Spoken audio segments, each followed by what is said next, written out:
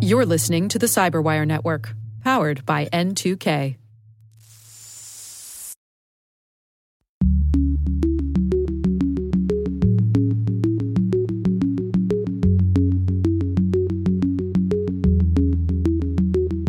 The premise of the book is Amazon are jerks. Amazon is not going to lift a finger to help you grow your business on Amazon.com. It's a DIY platform.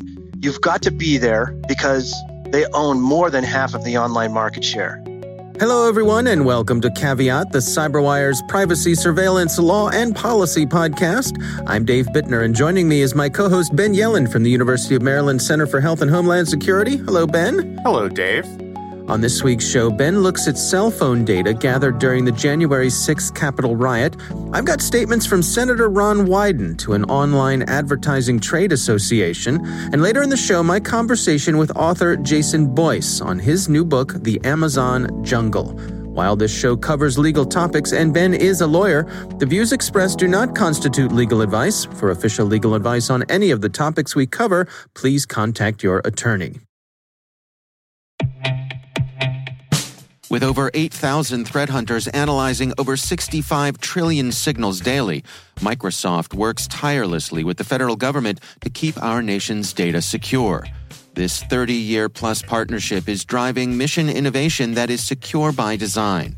Whether optimizing your existing defenses or tackling advanced threats with AI, Microsoft gives you the intelligence and the automation you need to defend at mission scale. Let's work together to stay ahead of emerging threats and secure your mission anywhere. Learn more at aka.ms/fedcyber. That's aka.ms/fedcyber.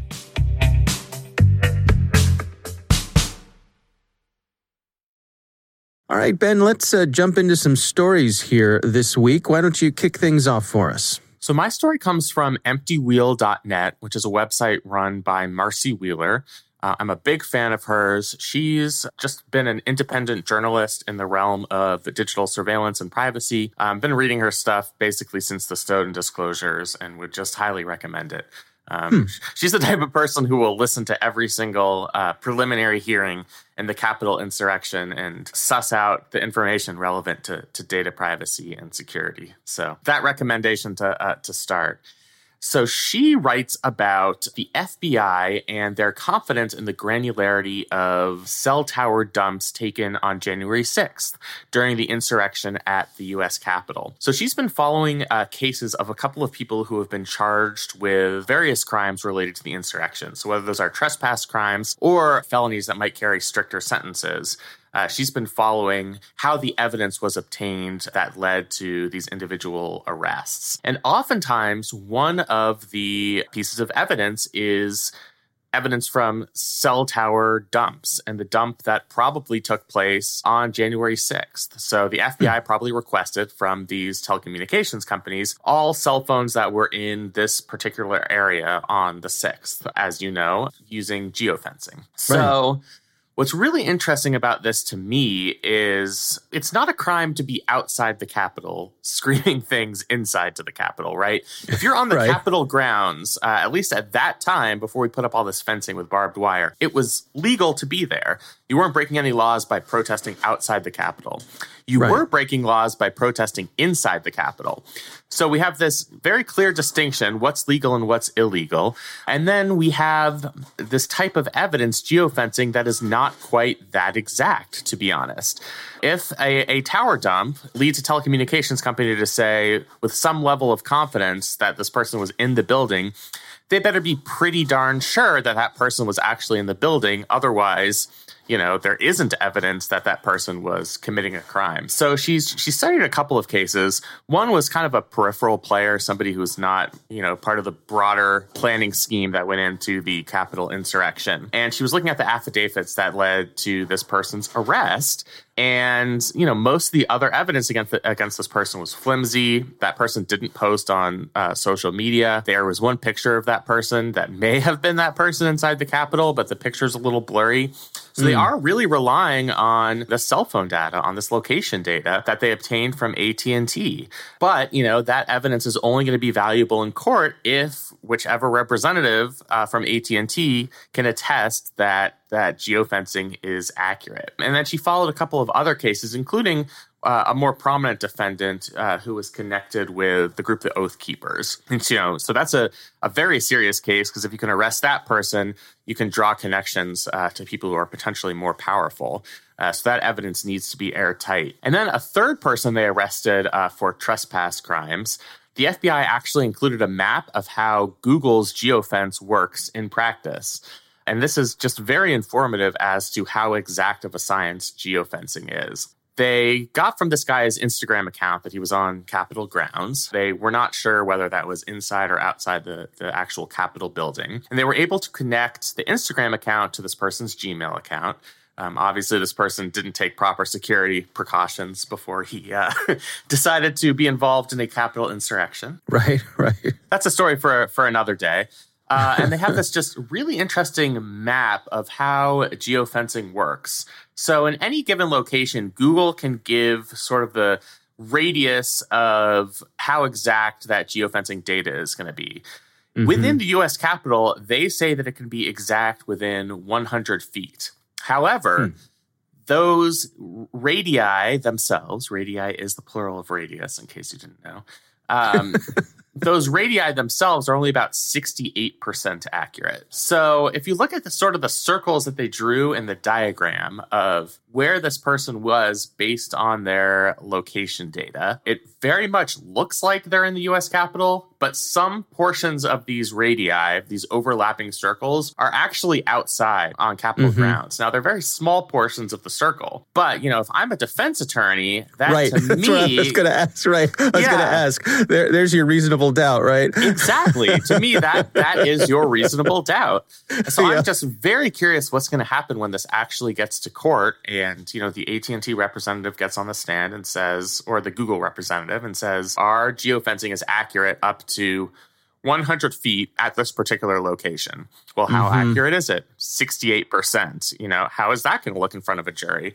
And as a defense attorney, you'd say, okay, it's 68% accurate, and we have these overlapping circles, and some parts of these circles wouldn't indicate that person is on Capitol grounds. That, to me, would be pretty persuasive, reasonable doubt to a juror. Now, it would depend on whether there's enough other evidence outside geofencing to obtain an actual conviction. But it's just really interesting how that's going to be a problem. You generally think of beyond a reasonable doubt as higher than 68%. It doesn't come with an exact number. But to me, I always think of it more in like the 85 to 90% range. Yeah.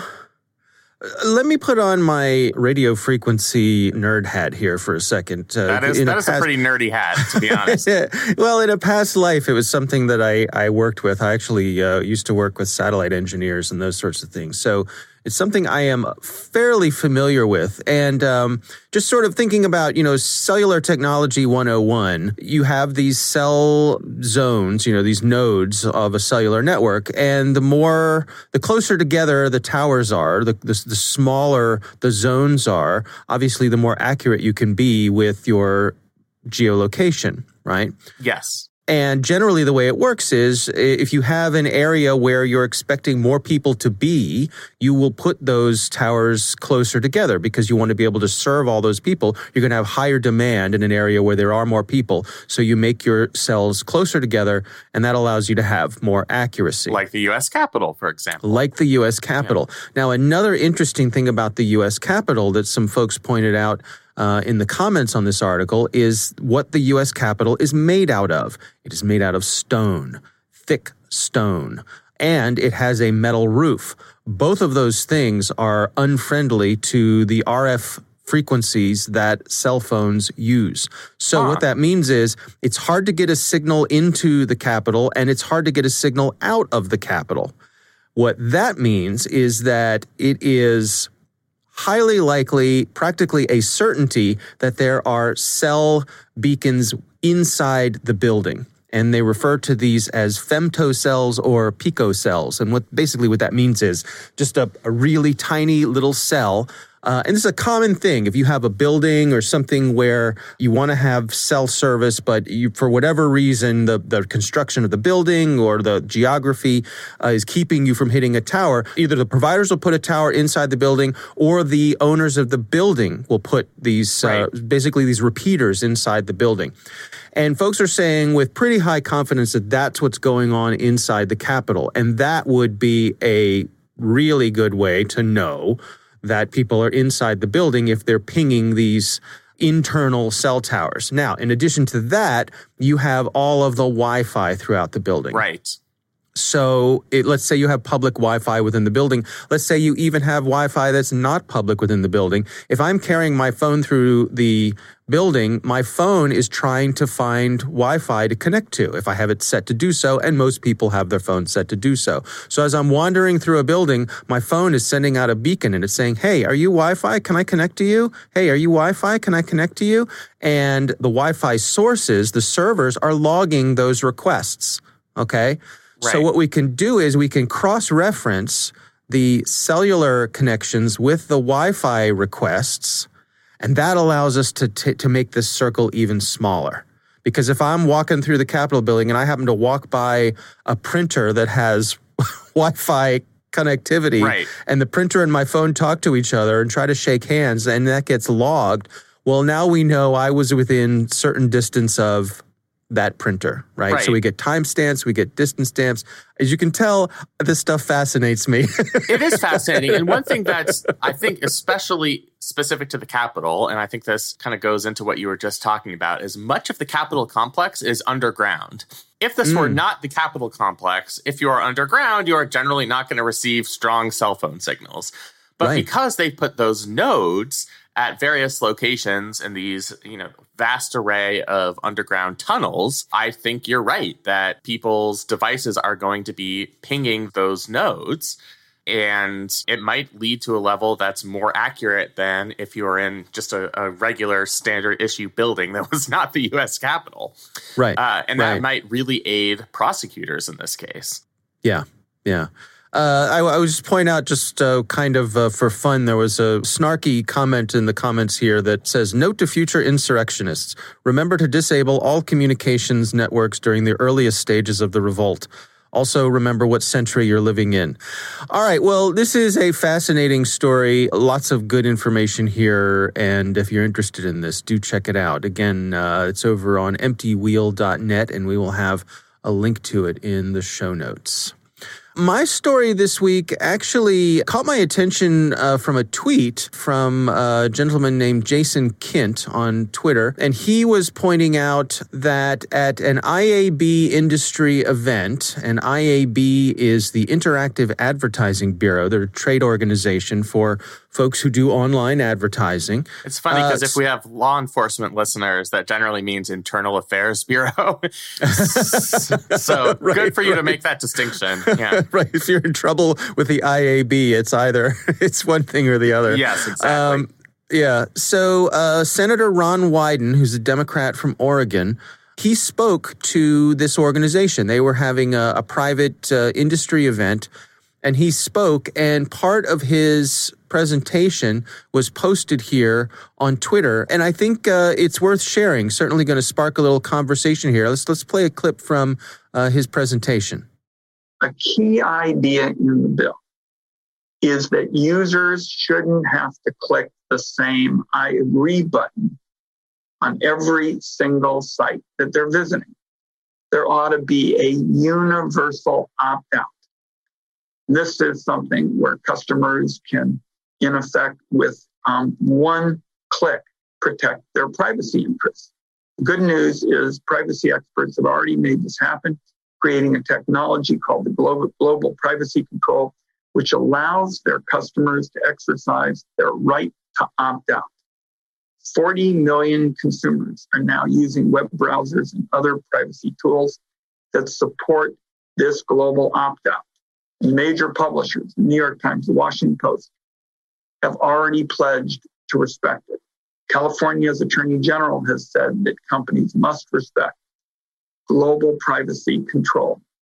This is a big step in Americans' privacy, a big, big step forward. Now, IAB and other major advertising associations, in my view, ought to see how important it is to stop opposing this idea and essentially say that consumers should have to opt out of each company tracking and selling their data one by one. That's got to go. What we need to do is get away from this idea. Well, you can have privacy, but only if it's so annoying that most people are going to give it up entirely. Americans want control of their data, and they want it to be easy. So I would urge the ad industry to recognize and respect this. So, Ben, I mean, that's a strong statement from Senator Wyden. I mean, just saying that's got to go. It's not fairly ambiguous there, right? It is not. It's a real shot across the bow, and saying it to this audience is particularly interesting. Mm-hmm. Now, here I come to throw some ice cold water on this whole thing because I love the promise of global privacy control. Right. I think what Senator Wyden is talking about is in the context of what would be a larger digital privacy piece of legislation. At least that's my interpretation of it.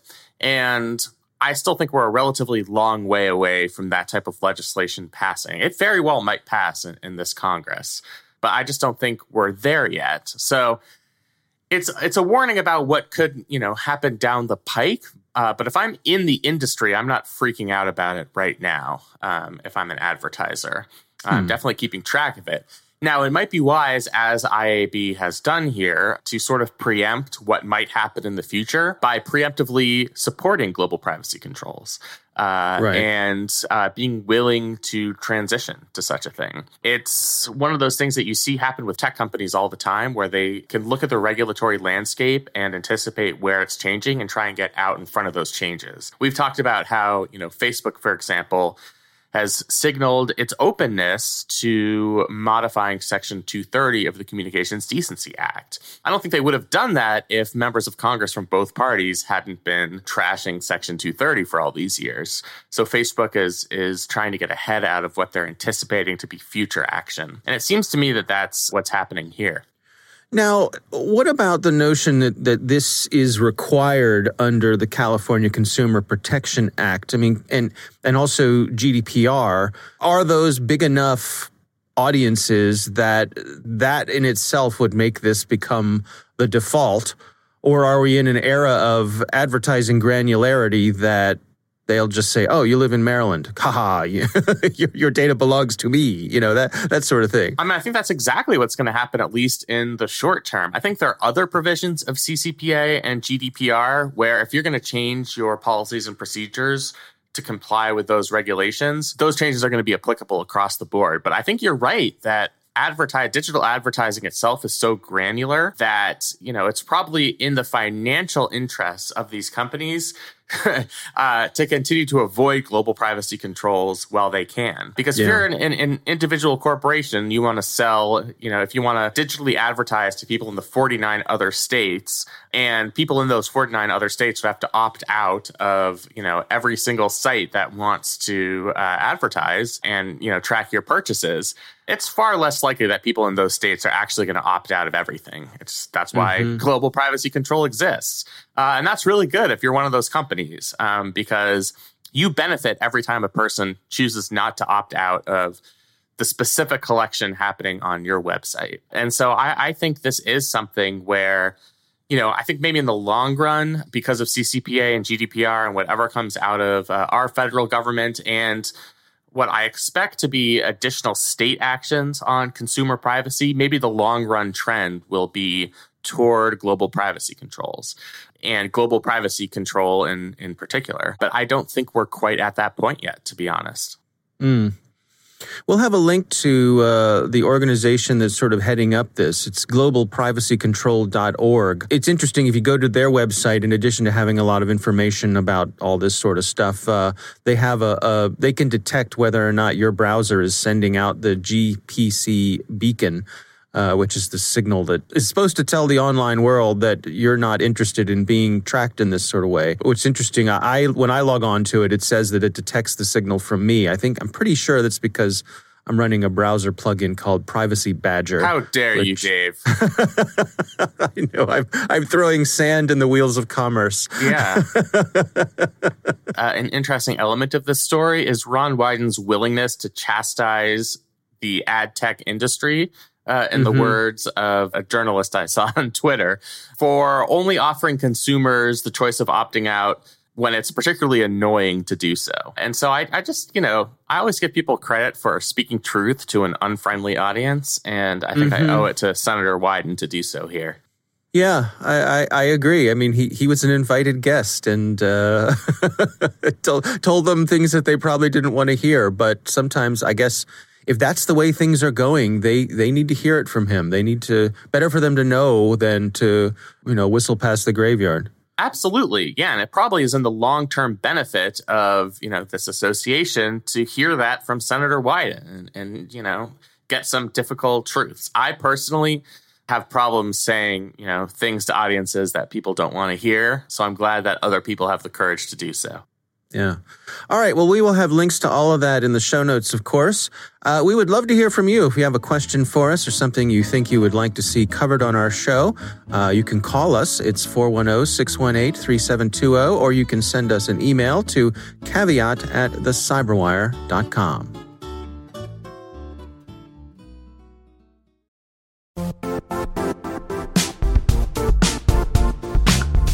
Don't struggle to align your organization's cybersecurity with business risk.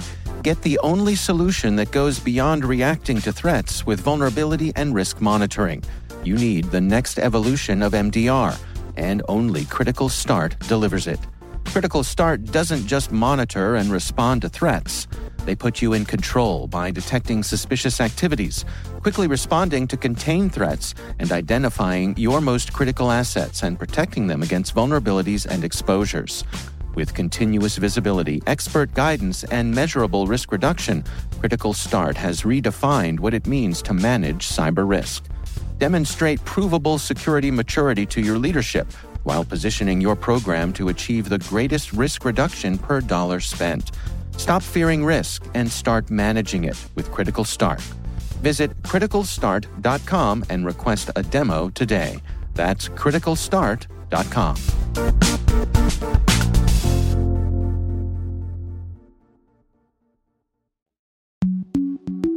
Ben, I recently had the pleasure of speaking with author Jason Boyce. His most recent book is titled The Amazon Jungle. Here's my conversation with Jason Boyce.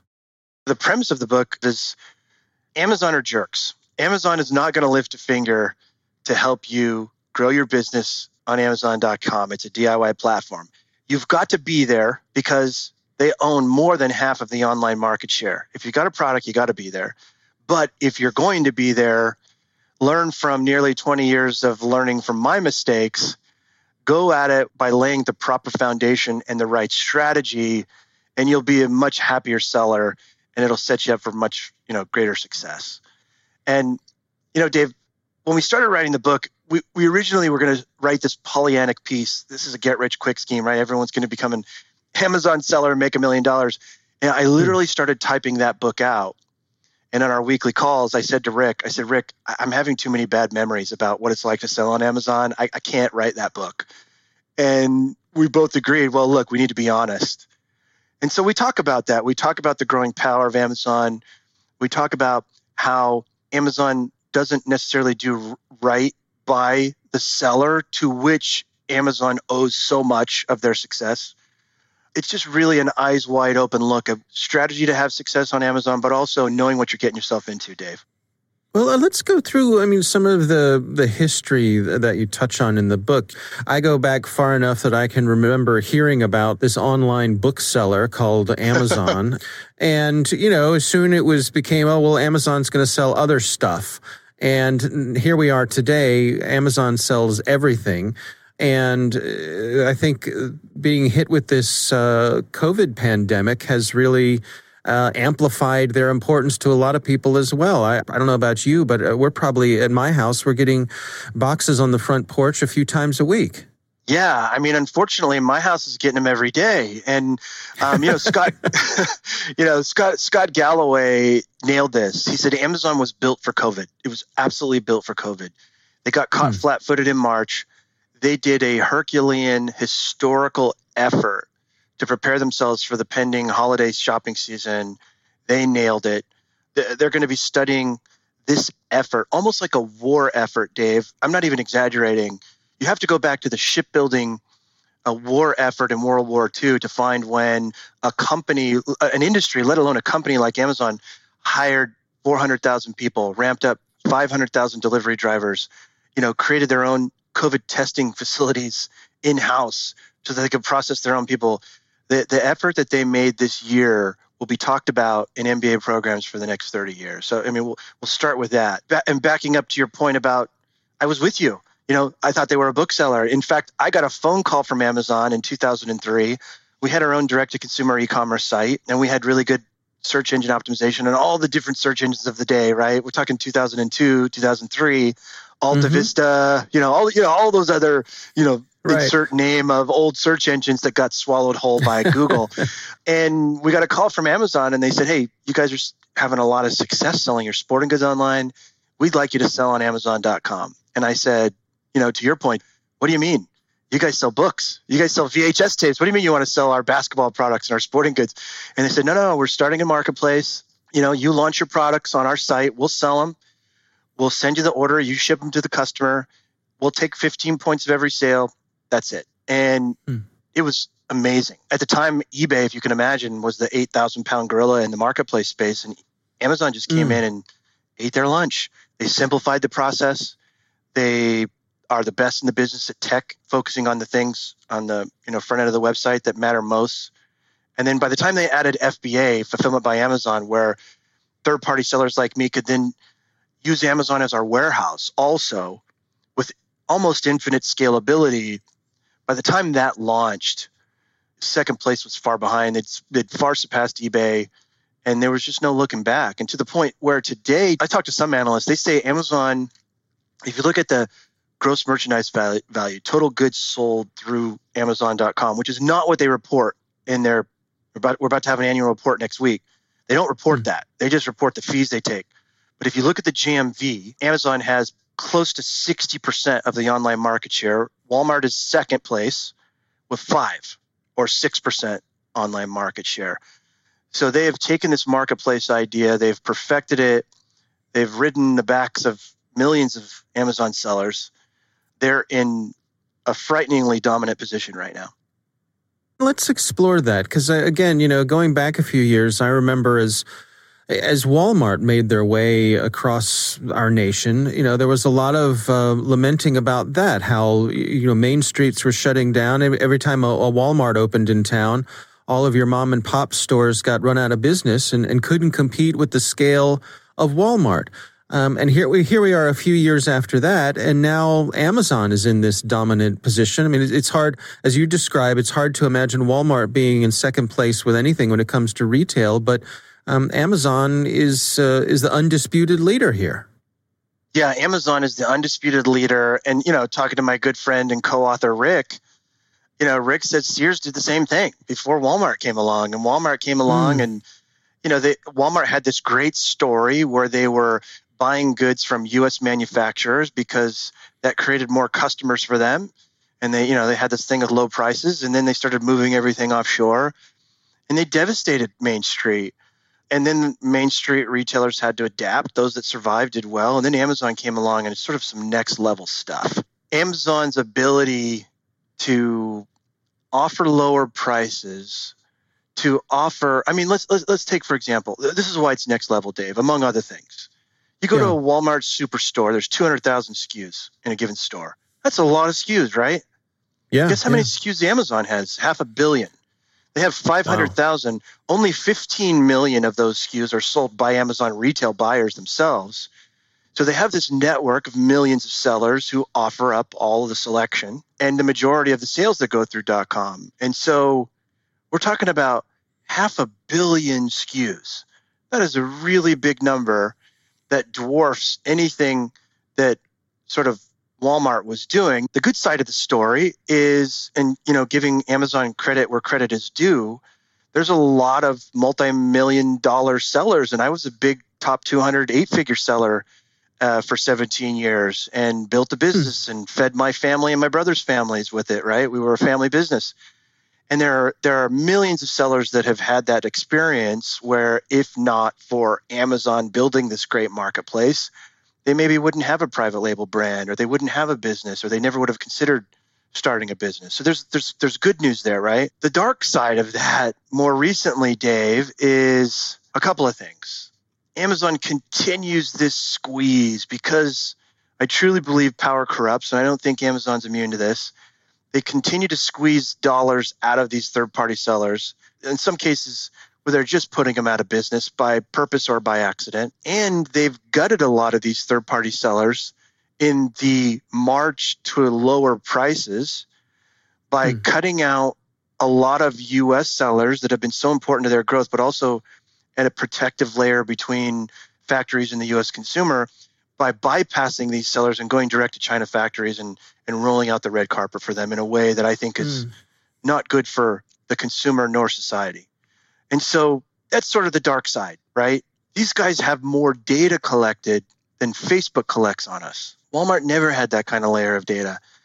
Amazon owns the utility of on-demand computing power called AWS. I mean, for Pete's sake, they are the computer for the CIA. They had one region of their 6 or 7 regions go down at the end of last year. Scores and scores of brand name websites went down because they were all housed on AWS. It is a company that is in the forefront, standard bearer for the post-industrial age. Amazon is in an extraordinarily dominant position that dwarfs what any kind of dominance Walmart ever had in the 80s and 90s that we lived through. And so what is the hazard here when regulators are looking at a company with the meteoric growth and rise of Amazon? In your mind, what are the areas where regulators need to take a closer look? Well, it's a great question. There's 2 concerns that I have. The first concern, I was a third-party seller. I consider myself a big advocate for these third-party sellers. Amazon wouldn't be what they are today without them. These hardworking sellers provided the product knowledge, the product selection, the capital to help Amazon grow into what it is today. And they're a dying breed. There was an article that came out in Marketplace Pulse that resellers, where you're reselling someone else's good, are a dying breed. But even folks that are creating their own private label brands on Amazon are really struggling because of this policy of Amazon recruiting factories direct. And they're continuing to put the squeeze on the margin. For every dollar sold by a third-party seller, they're given probably 45 to 50 cents of every dollar back to Amazon, and it's not getting smaller, it's getting bigger. Amazon is copied famously in Wall Street Journal reports and the House Judiciary Report. Some of the hard work from these third-party sellers made their own brand, and they're at a significant pricing advantage compared to third-party sellers. Amazon, when they copy a third-party seller's product, list it, they can offer it for, they're not paying themselves the 15% seller fee. They don't have to pay for ad space. So that's, they have a 30% pricing advantage, which can kill some of these folks. Small business, in my opinion, is not only the life's blood of what makes Amazon work, but also what makes America work. And so that's a big hazard to me. Amazon is in this place of judge, juror, and executioner to far too many small businesses. And remember, small businesses provide half of the jobs in America. That's a big concern for me. That's number one. The second concern is there's no scenario that I can see right now where the next Amazon can come about. Let's rewind all the way back to the antitrust complaints against Microsoft in the early 90s. The U.S. government, 10-year case, they lost. They made this case against Microsoft because Microsoft was doing something called tying, where they were bundling all of these services together, offering these free things, and it was cutting out competition. Well, the good news about that case with Microsoft is the government was able to get enough concessions out of Microsoft where they unbundled and untied some of these products that created an environment where Google could be born. And Google's another one of these outsized monopolistic companies. They for God's sakes, they started with the mantra of don't be evil, and now their behavior gets evil more and more by the day. And so Google's in the same position. There's no scenario at all where the next search engine can compete with Google. Same with Amazon. There's no scenario where a new e-commerce marketplace or e-commerce company can come and have any chance of ever catching Amazon under the current scenario. And so, again, it goes back to what makes a thriving democracy and thriving capitalist society is when there's opportunities for small businesses to innovate and to come about and to create these new growth stories. And, Facebook, Google, Amazon, they're just sort of blotting the sun. There's no opportunity. There's no daylight for some of these small companies to grow like they were able to grow when they first started because of their dominant position in the marketplace, in my opinion. Look, I'm not a lawyer, but that's my opinion. If, for example, U.S. antitrust regulators were to come after Amazon, do you have any thoughts on a viable way to split them up and what that might look like? Well, I tell you, the laws on the books for antitrust are outdated. And somehow in the 80s, somewhere in the 80s, everyone got in the case law that the only thing that makes a monopoly is if somebody gains monopoly power and then they start raising prices on consumers. Well, Amazon's never going to do that, right? So there's other concerns now that legislators should be aware of, and I just named two of them. And so the existing antitrust law does not set the stage for a lot of success. I think there's a much stronger case with sort of probably Google and Facebook, probably Google more than anyone because of this sort of collusion case that came out recently. But I don't think there's a scenario where if the regulators try to break up Amazon, that it's going to be an easy fight. It's going to be a long fight, and they may lose just like they did with Microsoft, but at least they could gain some concessions. What I think has to happen first, I think we need to update the laws, right? And I think the Biden administration dropped some press pieces recently where they're looking to reevaluate the existing case law and existing FTC rules, et cetera, for, what constitutes antitrust. I think the government absolutely should be in a position where they allow for more competition, more startups, because that's what gives America, our society, its edge, this ability to innovate. And it's really hard. It's really hard for anyone to come in and attack these giants. And so I think that's step one. There's a couple of other things that are very interesting. I think instead of hitting some home runs, the legislators could hit some singles. Apologies for the baseball analogy. I'm a huge Dodger fan. But one of the things on the seller side, on the small business side, that makes it really hard for sellers to group together in a class action suit and combine forces to ask Amazon in courts, which is a much better place to do this, by the way, in the courts. It's much more cost effective for everyone, and they'll get more concessions. The thing that prevents third-party sellers from combining forces together to reverse things like buy box suppression, like stealing of private sellers' information to copy their product lines, et cetera. What's preventing sellers from doing that is this really nasty forced arbitration clause that Amazon requires of sellers before they sign up for the marketplace. And look, there's a lot of Me Too analogies with this too. There's nothing good about forced arbitration, right?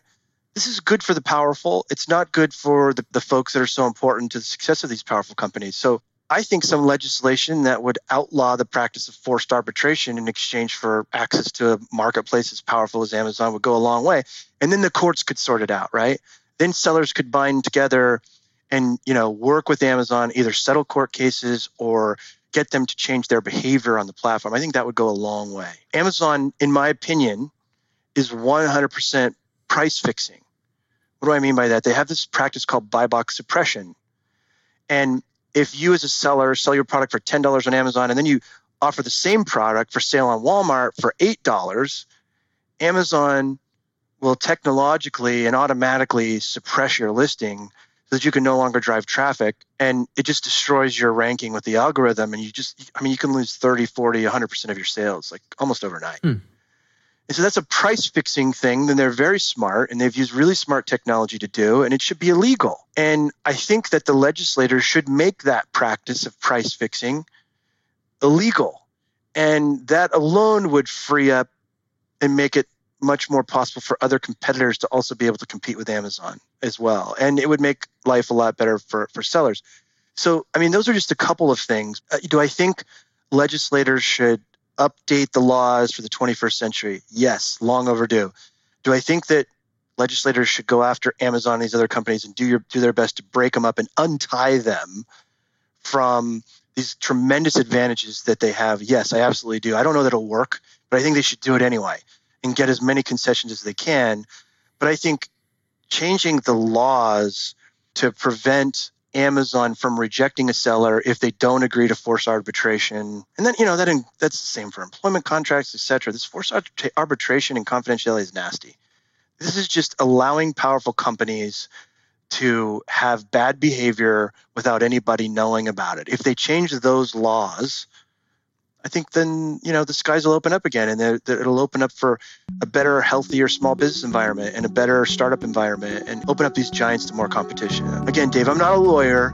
I study this a lot, and I pay attention to it because I think it's important, and it's way beyond just in the marketplace. I'm talking about as a citizen. I think they're important for our country. All right, Ben, what do you think? That's fascinating. And, probably during the time between when his interview was recorded and when we're recording now, I received like 30 Amazon packages. And so maybe I should start thinking twice about that. I mean, I think everything he brought up here is really critical, especially for third-party sellers on Amazon sites who are getting a raw deal here. And there are, monopoly implications because it's impossible at this point, after Amazon has taken such control over this market, for another similar business to pop up. It's just not going to happen. There's no way, within any conceivable time frame that we could have an actual competitor to Amazon. And that's dangerous to our free market economy. I mean, one of the foundations of having a free market is easy entrance and exit into that market. And, because Amazon has this market so particularly saturated, we don't have that. And I think, usually the correct check on that is, people will be angry because Amazon will have raised prices because they're a monopoly. Right. And for what Mr. Boyce is saying is that's not happening either. Amazon doesn't raise prices because they can work with these economies of scale. So yeah, I found it fascinating. Now I want to read the book. I've been trying to think of who would be the second place competitor. And all I can think of is Walmart. Walmart has been really deliberate about growing their online presence. Walmart offers all sorts of things in their online store that you can't buy at a regular Walmart brick and mortar store. So they have the money behind them, certainly, to be able to do this. But the flip side to that is Walmart certainly does not enjoy a reputation for being friendly with their providers. They negotiate hard with them. They sure do. Not only that, but there's a reason that Googling something became a verb, is that, Google ended up saturating the search engine market in the early 2000s to the point that it became anonymous with using a search engine to Google something. That's where we've gotten with Amazon, where people just kind of instinctively think of them as the way to get stuff delivered to your house. Just like there are alternative search engines, I think there are going to be alternative sellers in the way that Amazon is. But it's just going to be so hard to even approach their market share. Walmart is probably best positioned to do it because they're Walmart and they're a multi-billion-dollar successful company. But I still think it would be exceedingly difficult to get even into the same realm of where Amazon is. That attracts the attention of folks looking for antitrust violations, right? Yeah, it does. And, we have this sort of new antitrust movement that might sort of have bipartisan support based on what's going on in the tech world. Obviously, they support raking up these big tech companies for different reasons. I haven't seen that focused as much on Amazon. As some of the other platforms that we've discussed. And now we know that there's going to be ongoing litigation on some of those other platforms. But, the reason we have antitrust laws on the book is to prevent exactly what's happening with Amazon. where they exert such control over the market that it's impossible for competitors to enter and exit, and where these third-party sellers get the raw end of the deal but have no options of going elsewhere. So you'd certainly hope that that would be an effort of the trust busters. But if Jeff Bezos is listening, don't take it personally. I'm sure he doesn't. Please deliver your my packages on time. I mean, I'm sure he doesn't take it personally. Obviously, he's a listener. Of course, he's a listener to our podcast. Yes, he sits by his mobile device waiting for the new episodes to drop. I mean, I think we could safely assume that. Absolutely, get your Washington Post, your Whole Foods delivery, and your Caveat podcast. Yeah, sounds like a good day to me. All right. Well, again, our thanks to Jason Boyce for joining us. The book is titled The Amazon Jungle. Do check that out. And now a word from our sponsor, Syxsense. Syxsense provides award-winning cloud-based automated endpoint and vulnerability management solutions to streamline IT and security operations. With its advanced platform, businesses gain complete visibility and control over their infrastructure, reducing IT and security risks and optimizing operational efficiency. With Syxsense, you'll get real-time alerts, risk-based vulnerability prioritization and remediations, and an intuitive automation and orchestration engine so you can focus on your core business goals, confident in the knowledge that your enterprise is secure, compliant, and running smoothly. To learn why enterprises choose Syxsense, visit syxsense.com.